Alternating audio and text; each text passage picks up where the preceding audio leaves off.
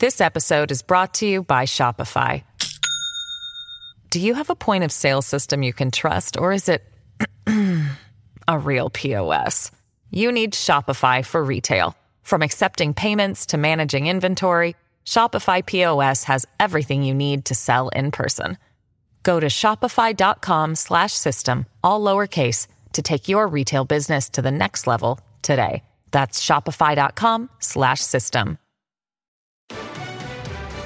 Travel restriction backlash. There's a lot of people that aren't being responsible, and so now the rest of us have to suffer. The crackdown on recreational visits, and will BC Ferries get on board? Searching for AstraZeneca. It has been insane since yesterday afternoon. The surge in demand after BC changed the age limit, and where you might be able to track down a dose. And key testimony at the Cullen Commission into money laundering. Well, I was very concerned about it. I mean, money laundering is a significant problem. Former Premier Christy Clark and what she says about provincial oversight as the dirty money rolled in. You're watching Global BC. This is Global News Hour at 6. Good evening and thanks for joining us. The BC government is assuring us police will not be conducting random stops to enforce the upcoming COVID-19 travel restrictions. As Aaron MacArthur reports, the province is clarifying comments made by the Premier that had some people concerned about police overstepping. This will be a random audit to ensure people are following the guidelines. A day after the Premier announced unprecedented restrictions on people's movements, the government was left to clarify what's coming. While John Horgan did mention the steps would resemble the counterattack campaigns, Tuesday that was made clear. The random road checks will be set up not between health authorities, but will target travelers leaving the Lower Mainland. Expect checkpoints perhaps at ferry terminals or on Highway 1 in the Fraser Valley. Critics say this sounds like a government that hasn't completely thought through the policy. And that's concerning. It makes it sound like it was a really last-minute decision. They didn't have any of the legislation drafted. We still don't know what it looks like. With no information about what's actually going to happen, the vacuum is being filled with speculation. In the East Kootenays, locals and Albertans with vacation homes are left to wonder who's included in the travel ban. We're both kind of are we going to get pulled over for having out-of-province plates, even though we both live and work here? I think that if people were to travel responsibly, then it wouldn't be necessary to have those kinds of restrictions. Okay, thank you. Have a safe night. There are still questions around enforcement, penalties, which police agencies are going to be responsible. The Civil Liberties Association says there's too much room for police to target racialized communities, even if the stops are more broadly applied. We might find that certain people can get away with passing through the checkpoints in ways that other people can't. The government's goal seems to be limiting recreational and non-essential travel. The details of the already announced plan won't be made public until Friday. Aaron MacArthur, Global News. Well, BC Ferries is also set to tighten its rules around non-essential travel. Kylie Stanton is at the Swartz Bay Ferry Terminal tonight with more on what's changing and reaction to it. Kylie. Yeah, Chris, it will still be a couple of days before these new rules go into effect, but by this weekend, we can expect BC Ferries will stop booking recreational vehicles like campers and trailers. It will also be contacting passengers with reservations to ensure that they are traveling for essential purposes only. Now, the specifics of how this is all going to work, that's still up in the air, but today BC Ferries did say in a statement it will be making changes to discourage recreational and leisure travel and is currently working with the province on the details, adding we will update customers with more details on the order once they are finalized. Passengers here, though, they say this is long overdue and are hopeful it will be enough to deter people from traveling if they don't have to. I think it's necessary. I think the Premier is only doing what he feels is necessary to control the pandemic. If there was more buy-in from people with their own personal habits and choices, perhaps the restrictions wouldn't be necessary. I'm happy to hear that.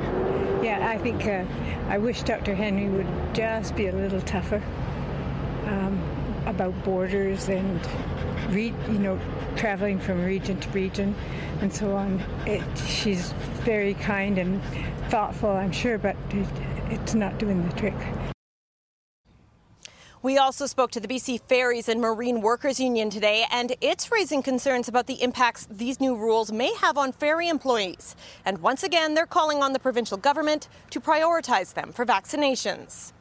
Our workers have seen abuse from day one on this pandemic. And, some of it is frustrated people, but other times it's things like anti-maskers.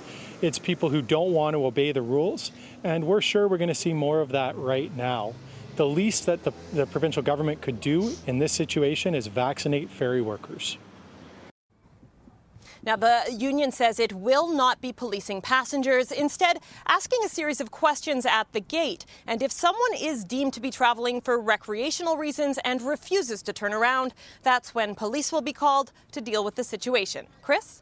Let's hope it doesn't come to that. But thank you very much, Kylie Stanton in Swartz Bay.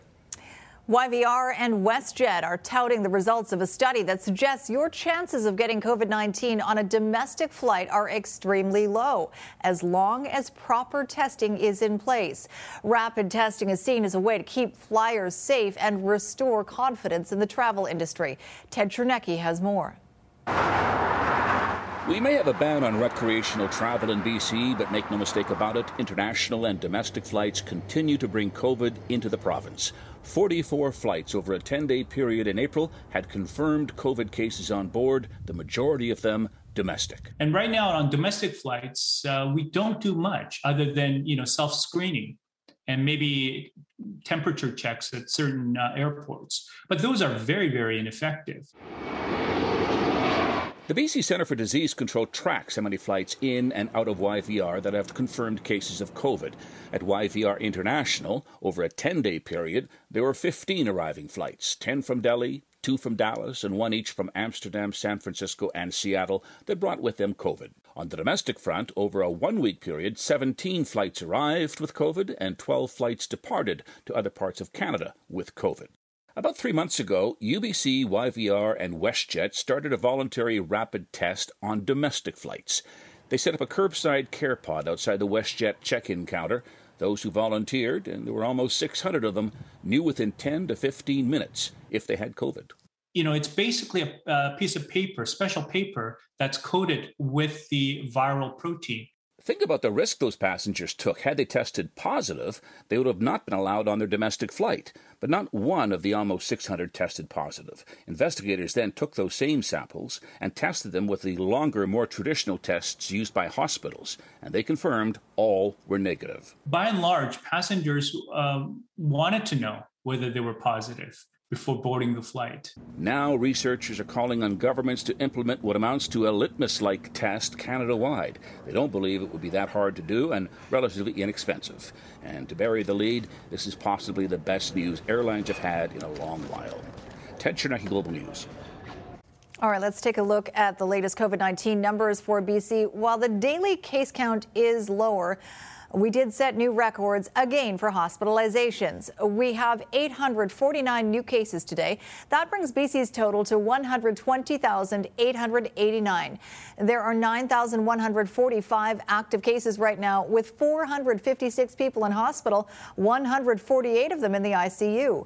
13,679 people are in self-isolation. Sadly, we have had one more death in BC. And more than 1.3 million people have now received at least one dose of vaccine in BC. And I believe that includes our Keith Baldry, who joins us live now to talk a little bit more about the positivity rate. Keith, congratulations on your vaccine. And let's talk about the hospital numbers. They are at record highs, but there is better news when it comes to the positivity rate.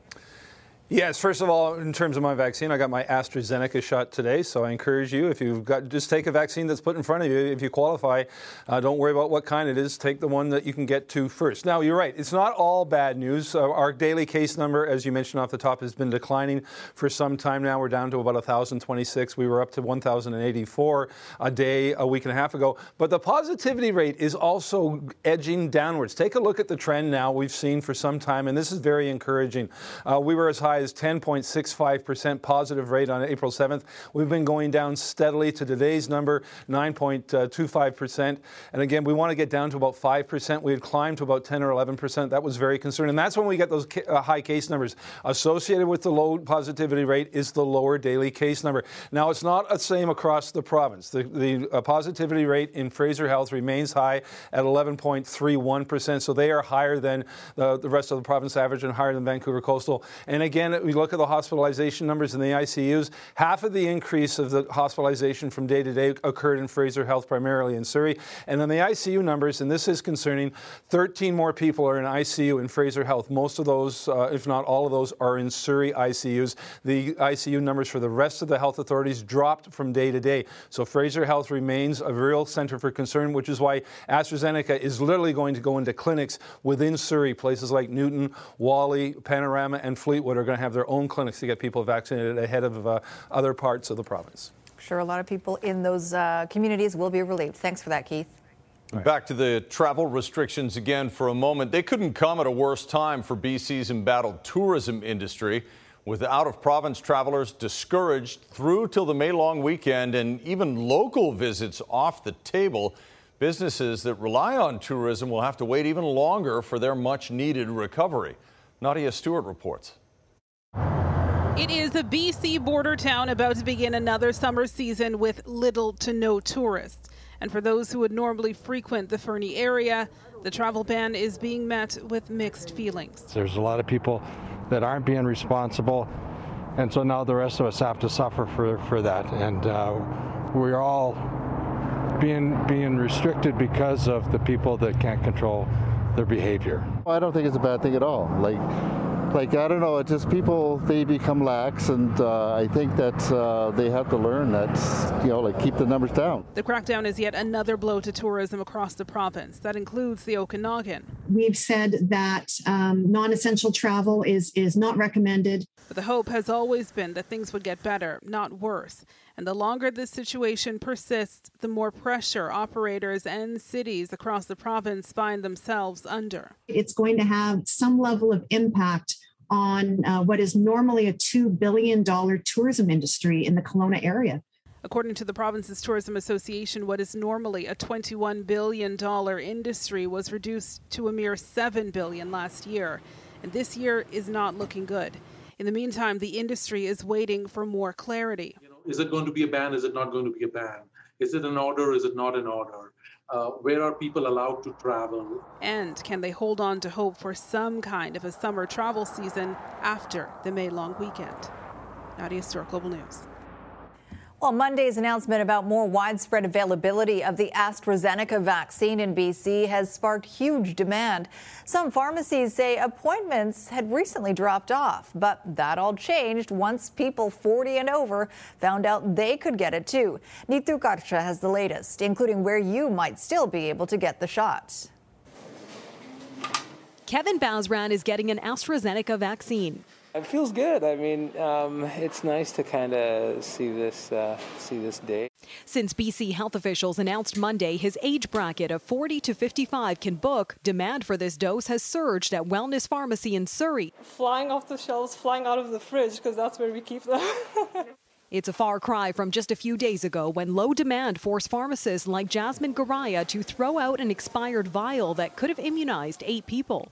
There was a little bit of hesitancy, so we were kind of shocked that, people are now kind of seeing the headlines being changed and are kind of getting on board now. London Drugs says its 47 pharmacies giving out the shot in BC have been so inundated since Monday, you'll likely be put on a waiting list. You may have better luck at Shoppers Drug Mart, Superstore, or PharmaSave, where the companies say doses are still available, but demand is high, thanks in part to this development.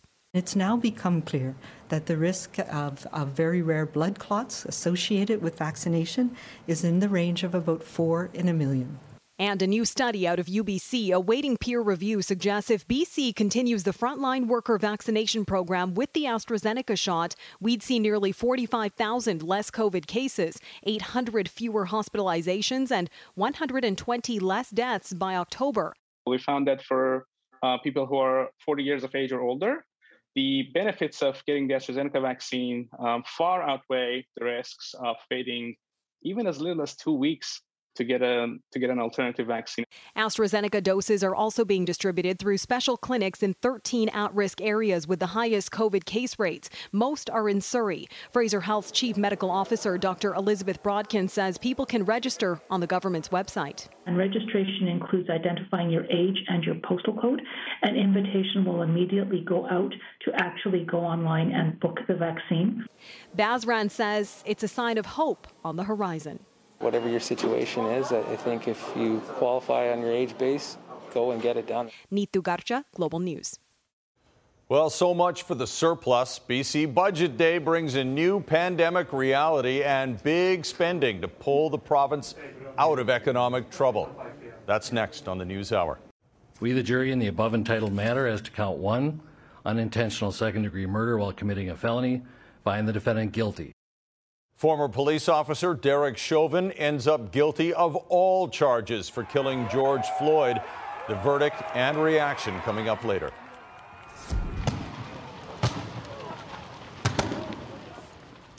And dealing with the aftermath of a huge fire in Langley that engulfed an unfinished condo complex and forced dozens from neighboring homes. That's later. Right now, though, some major spending promises designed to speed up BC's pandemic recovery are a big part of the 2021 provincial budget delivered in the legislature today. Richard Zisman has a close look at BC's latest financial snapshot, the big ticket budget items, and what's not included. A budget defined by one thing, COVID-19. This whole intent is to be ready for recovery. We want to make sure that businesses can stay ready to open their doors when it's safe to do so. The province unveiling a fiscal framework for the next 3 years with an intense focus on the next few months. Nearly $3 billion in new COVID-19 related spending, but $3 billion set aside if needed. As this pandemic has shown us, things can change, and so that's why we have a significant pandemic and recovery contingencies so that we have the flexibility to support as things evolve over time. And there are already lots of groups clamoring for funding. The province announcing $100 million in tourism dollars for anchor attractions like Science World and Butchart Gardens.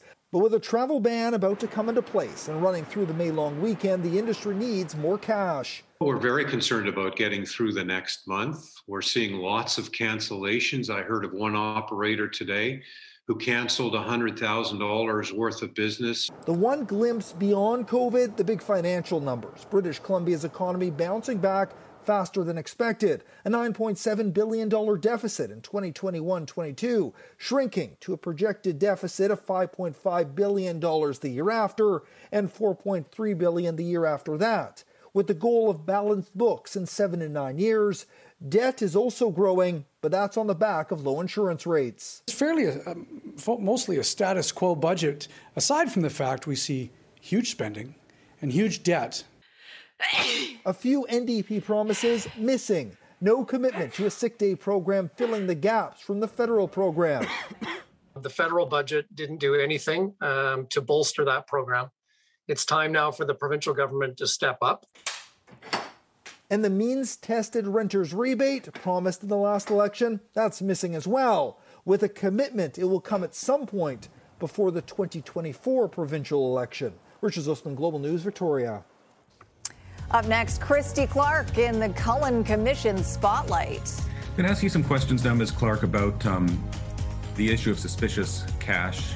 How the former premier responded when pressed about what she knew and what she did about money laundering in BC casinos. And, of course, reaction to the guilty verdict that eases some of the pain for those seeking justice for George Floyd. An ongoing police incident here in Burnaby is still causing some pretty big delays for eastbound traffic on Highway 1 near Gallardi.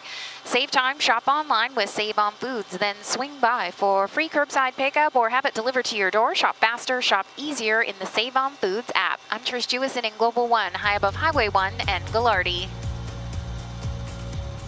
This episode is brought to you by Shopify.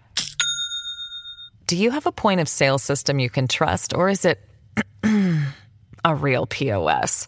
You need Shopify for retail. From accepting payments to managing inventory, Shopify POS has everything you need to sell in person.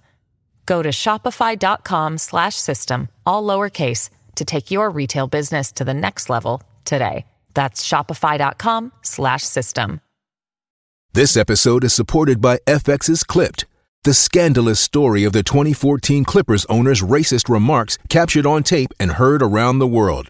The series charts the tape's impact on a dysfunctional basketball organization striving to win against their reputation as the most cursed team in the league. Starring Lawrence Fishburne, Jackie Weaver, Cleopatra Coleman, and Ed O'Neill. FX's Clipped, streaming June 4th, only on Hulu.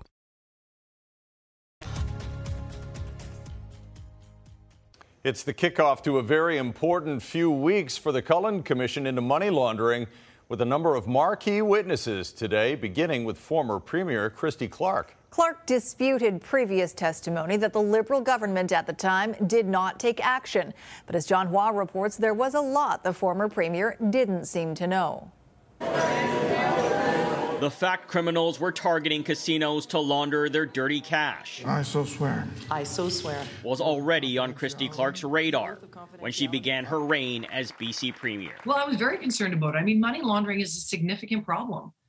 And it happens inside casinos and it happens outside casinos, and it fuels organized crime. The leader of the former BC Liberal government from 2011 to 2017 told the Cullen Commission she had open communication with her cabinet and made it clear money laundering was a concern. When I said get it done, I knew that they were getting it done because they were following up. But when pressed by Commission counsel, there was plenty the former Premier didn't seem to know about the increase in suspicious funds being funneled into BC casinos. Did you know that patrons were regularly buying in for six figures, predominantly in $20 bills? No. Clark also stated she didn't know that betting limits were raised up to $100,000 a hand, or that suspicious cash at casinos was being reported, but not refused. Did you ask whether this money that was reported as suspicious was accepted by casinos and ultimately gamed with and subsequently contributed to the provincial revenue, or whether it was refused? Did you make that inquiry? I didn't. What is unclear whether Clark noticed the substantial increase in casino contributions to government coffers, considering the close attention she said was paid to the provincial books. It is a daily exercise within the Ministry of Finance, seeing where we're at with various parts of government. Are we on budget? Are we off budget? Still, Clark told the Commission she thought appropriate action was taken, which started with the swift implementation of all of the recommendations from the 2011 Croker Report, except for the formation of a joint casino task force. My assumption is just because of the complexity of bringing all those agencies together. Despite those changes, the amount of suspicious cash being dumped at casino cages continued to climb at an alarming rate. That's not something that was discussed with you by your ministers? No. Clark told the Commission she wasn't made aware of the huge spike in suspicious funds until 2015. The Minister of Finance, who was responsible for gaming, came to me and said, hey, we have a problem that's been reported to me, and I want to do more. Doing more meant rushing to form that joint casino task force, first recommended back in 2011. My recollection is that Minister DeYoung brought all the ministries together, identified the focus, found the funding for it within about 2 weeks. Clark told the Commission that move happened quickly because DeYoung showed the will to act, begging the question what more could have been done when suspected casino money laundering was reaching its peak during a 4-year period that falls under the former Premier's watch. John Hua, Global News. Former Minneapolis police officer Derek Chauvin has been found guilty on all charges in the death of George Floyd.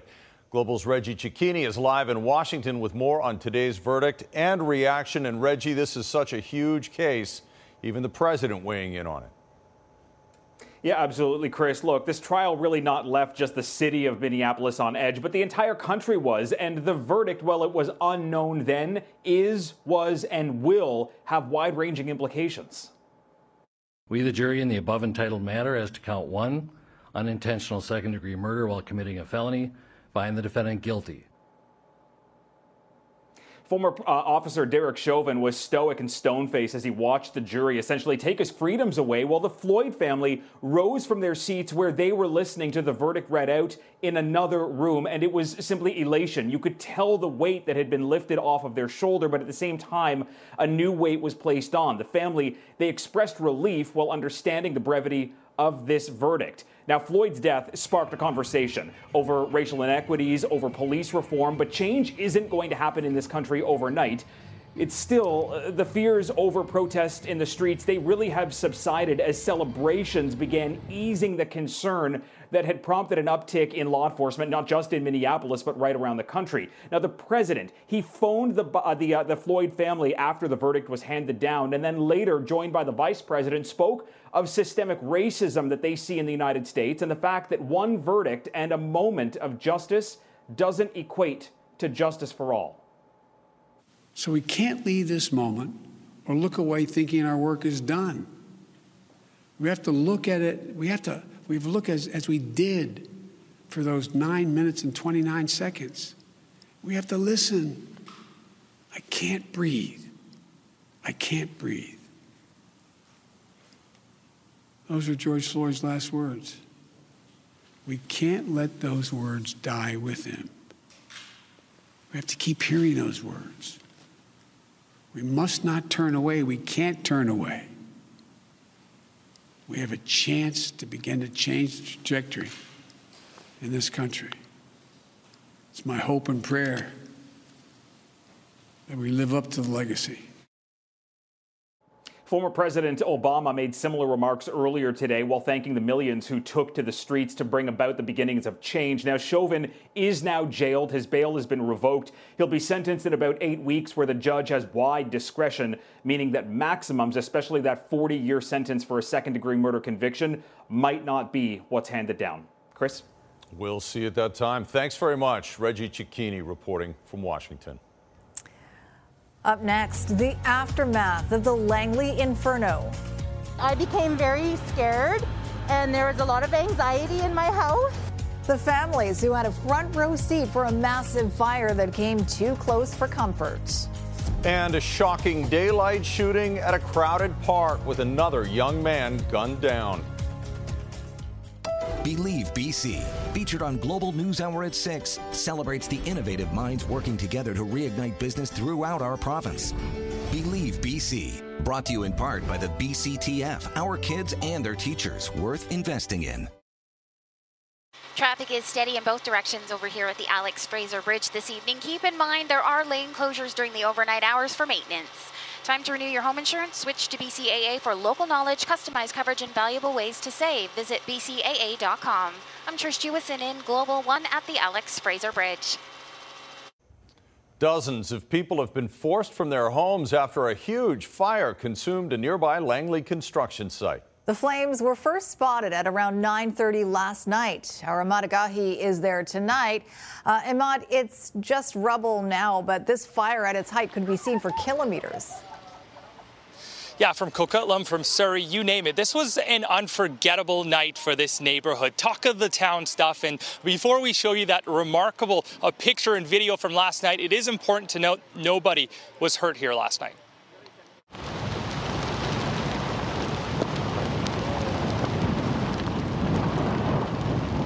It's hard to take your eyes off a burning building. The fire just kept getting bigger and bigger. A large section of the building is already collapsed, but there's going to be another section that's going to go. We just heard a loud explosion. It was almost like two semi-trucks colliding head-on. And then next thing you know, I look out my window and this is what's happening now. Aggressive flames exploding from the top of this incomplete Langley condo building put firefighters immediately on the defensive. I've been doing this for a while. This is one of the biggest fires I've ever been at.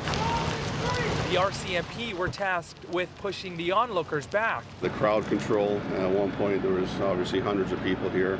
The RCMP came on scene, did a really good job of getting the people away from the power lines, which was a main concern for us as well, especially with the transformers that were starting to go.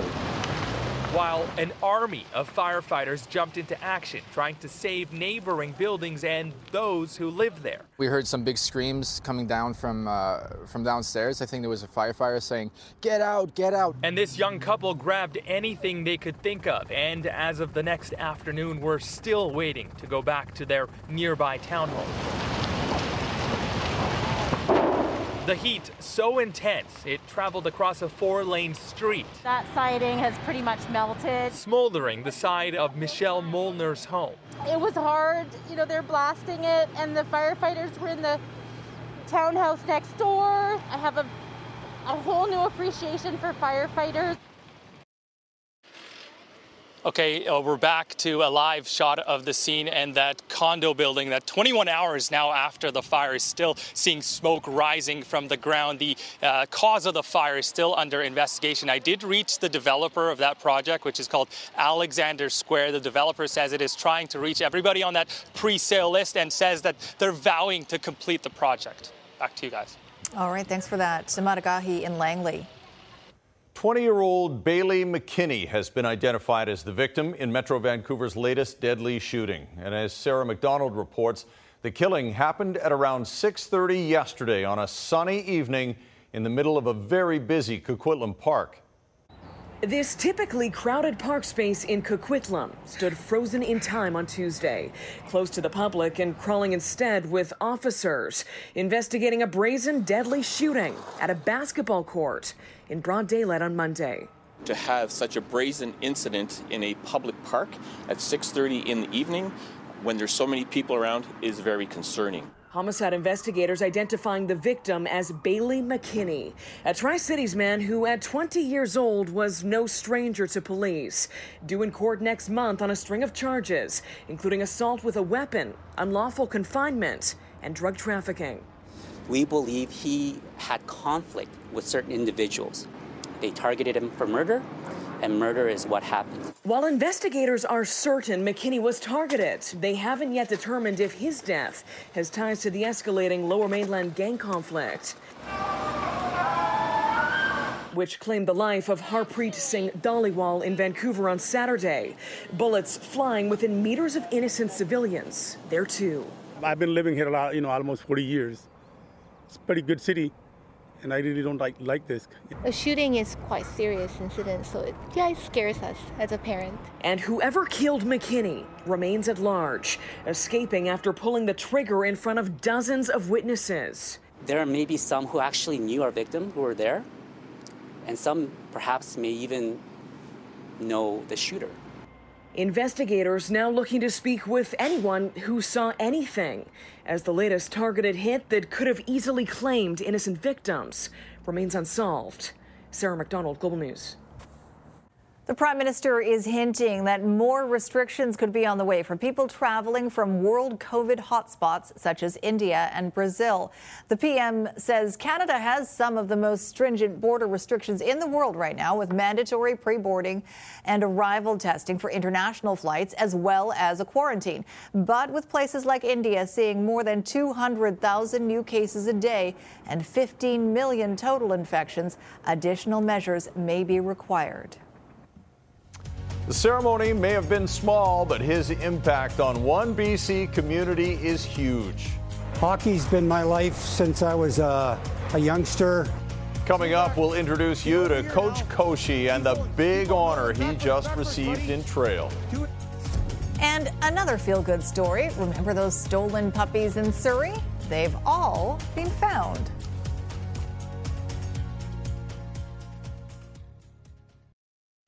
You're watching Global News Hour at 6. The official 420 event in Vancouver has been canceled for the second year in a row, but that didn't stop a sizable crowd from gathering at Sunset Beach this afternoon. Woo! Happy 420, brother. As you can see, about a couple of hundred people gathered to mark 420 at 420 today. A public health order is in place, of course, prohibiting outdoor gatherings of more than 10 people in an effort to stop the spread of COVID-19. And yet, as you see, numerous booths have been set up and music was playing. Police were seen patrolling the area, but No effort was made to clear the crowd or issue tickets while our cameras were there. Dancing in the sunshine. Who can blame them? There's that. All right, Christy Gordon joins us now. There has been a lot of sunshine, Christy, and do we have more on the way? We do. We have a couple of more days, but we're certainly going to start to feel a change possibly tomorrow, although I think tomorrow might be pretty good, and then it's Thursday that we'll feel the change. So today's day 11 of dry weather. It's been an incredible stretch, really. I'm going to show you, though, one area of the province, believe it or not, has snow in the forecast for tomorrow, 5 to 10 centimeters. But first, let's have a quick look at your photos. A gorgeous shot from Harrison Lake. This is little Clara. She was skipping rocks on a beautiful sunset evening there. Thank you to Emily for sharing that one, and Corrine sent us this one from last night in Kamloops. All right, so daytime highs today, 19 to low 20s across the South Coast region. So not a scorcher, but certainly well above seasonal by a good 5 degrees, and the interior regions into the 20s, with Lillooet, Lytton area hitting that 24-25 degree mark. This is the change that's on the way. So tomorrow, another hot one. We'll see lots of sunshine, although there is a chance of showers in the Okanagan Valley tomorrow evening, but dropping down to near seasonal values. And we'll feel that change right across the province come Thursday and sure into Friday.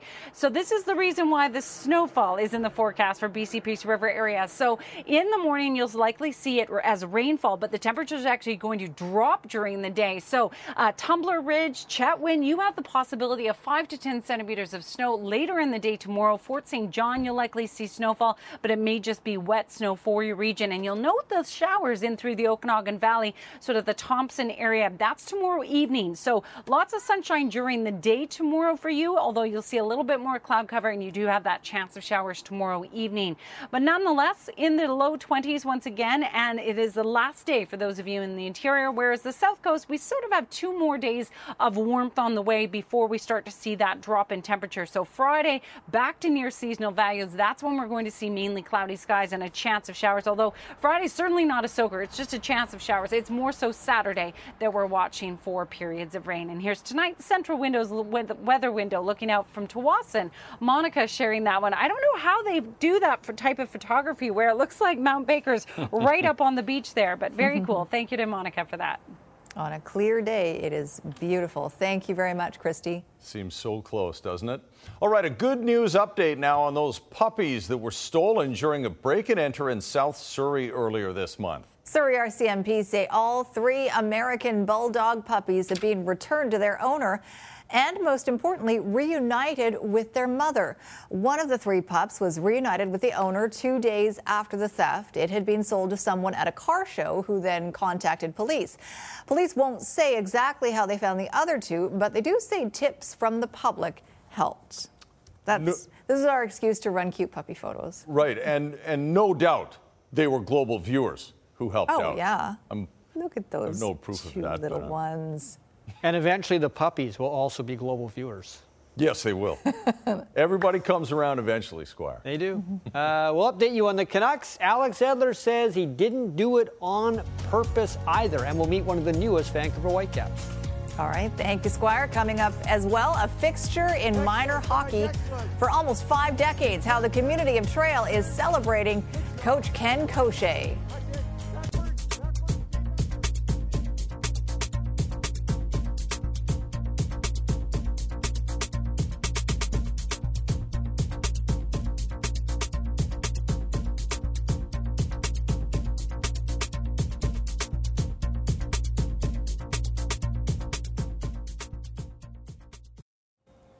Well, it was a heroic win for the Canucks coming off the COVID protocol. Can they repeat?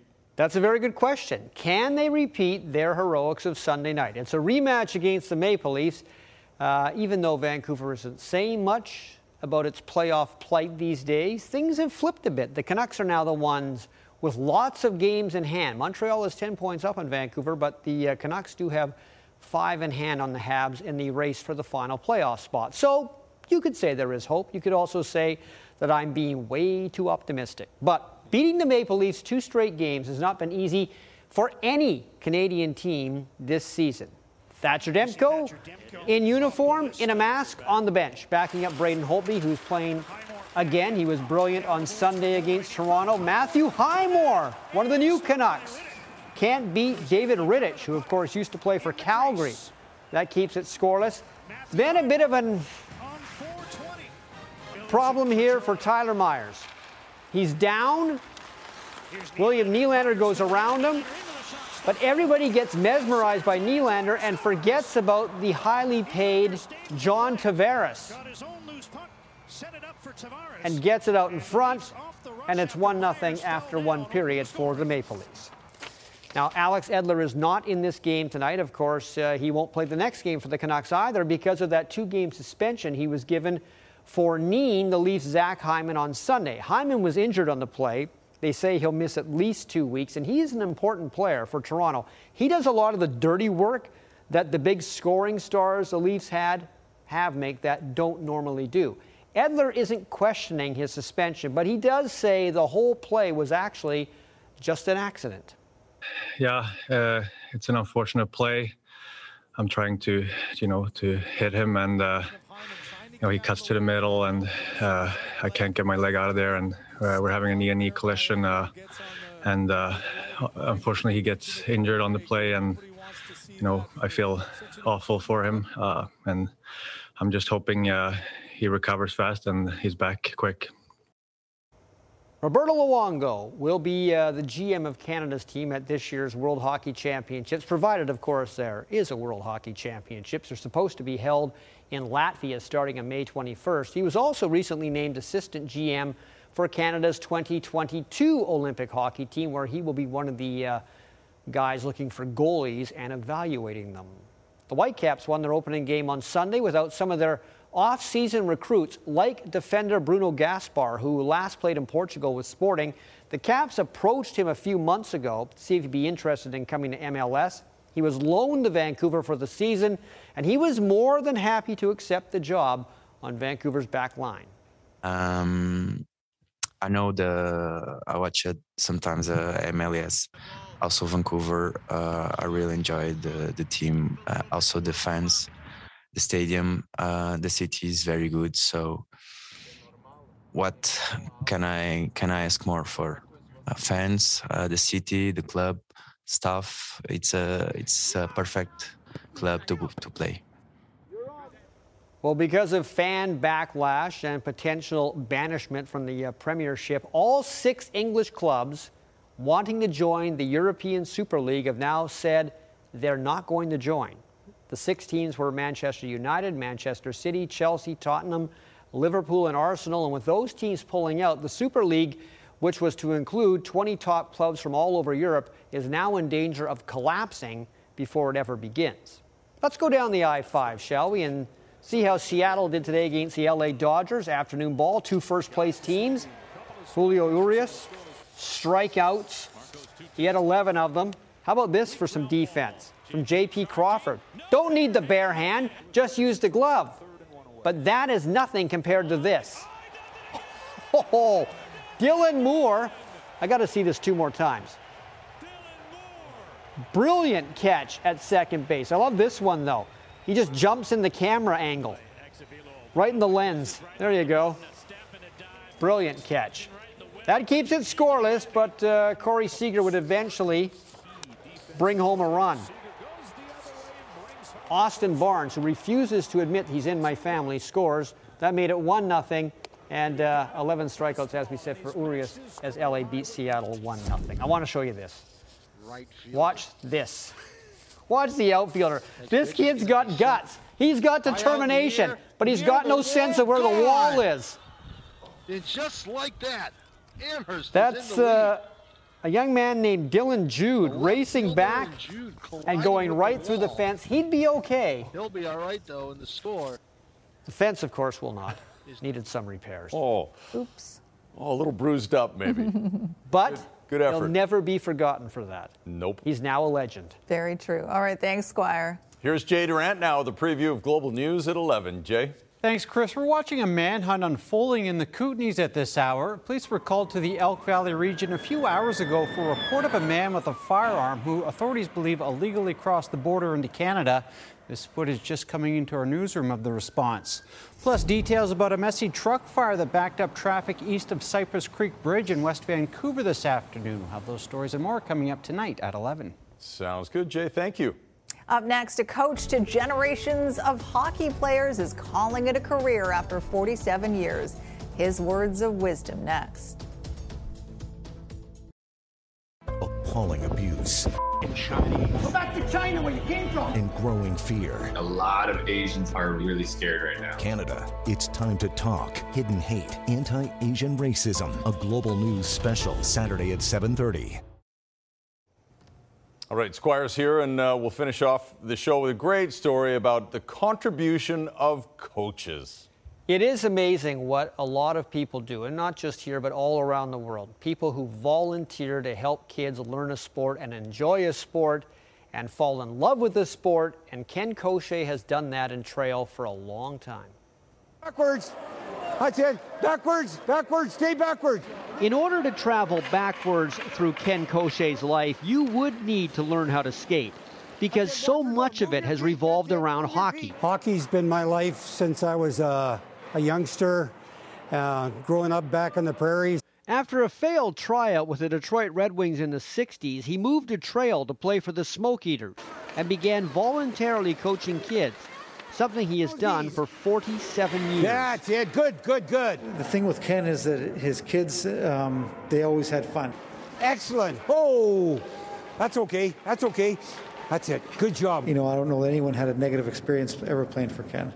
But at the age of 76, Ken has decided this will be his last season. He's retiring. Pretty soon I won't be able to tie up my skates and I'll have to get my wife to do it. So the Greater Trail Minor Hockey Association wanted to give back to the man who gave so much of himself to them. You are exactly the type of volunteer coach that every organization is looking for, and we were lucky enough to have you. For people in and around trail, not seeing Ken on the ice will be strange, but his advice about coaching is absolutely timeless. I think that just to be positive with the kids, not to downgrade them, but always tell them their strengths, and you know, work on being a person on the ice and off the ice. Way to go out there. Way to go. Way to skate, bud. Way to go. Sure, a lot of little players will be missing him. And a lot of older players. Yeah. Who used to be little players. That's yes, true. Indeed. Yeah, very true. So thankful for the contributions of all the coaches I've had along the way, and most people are as well. All right, last word before we go from Christy. So clear skies overnight tonight. We may see a little bit more cloud cover tomorrow, but still one more spectacular day. Thursday will start to feel a bit of a change.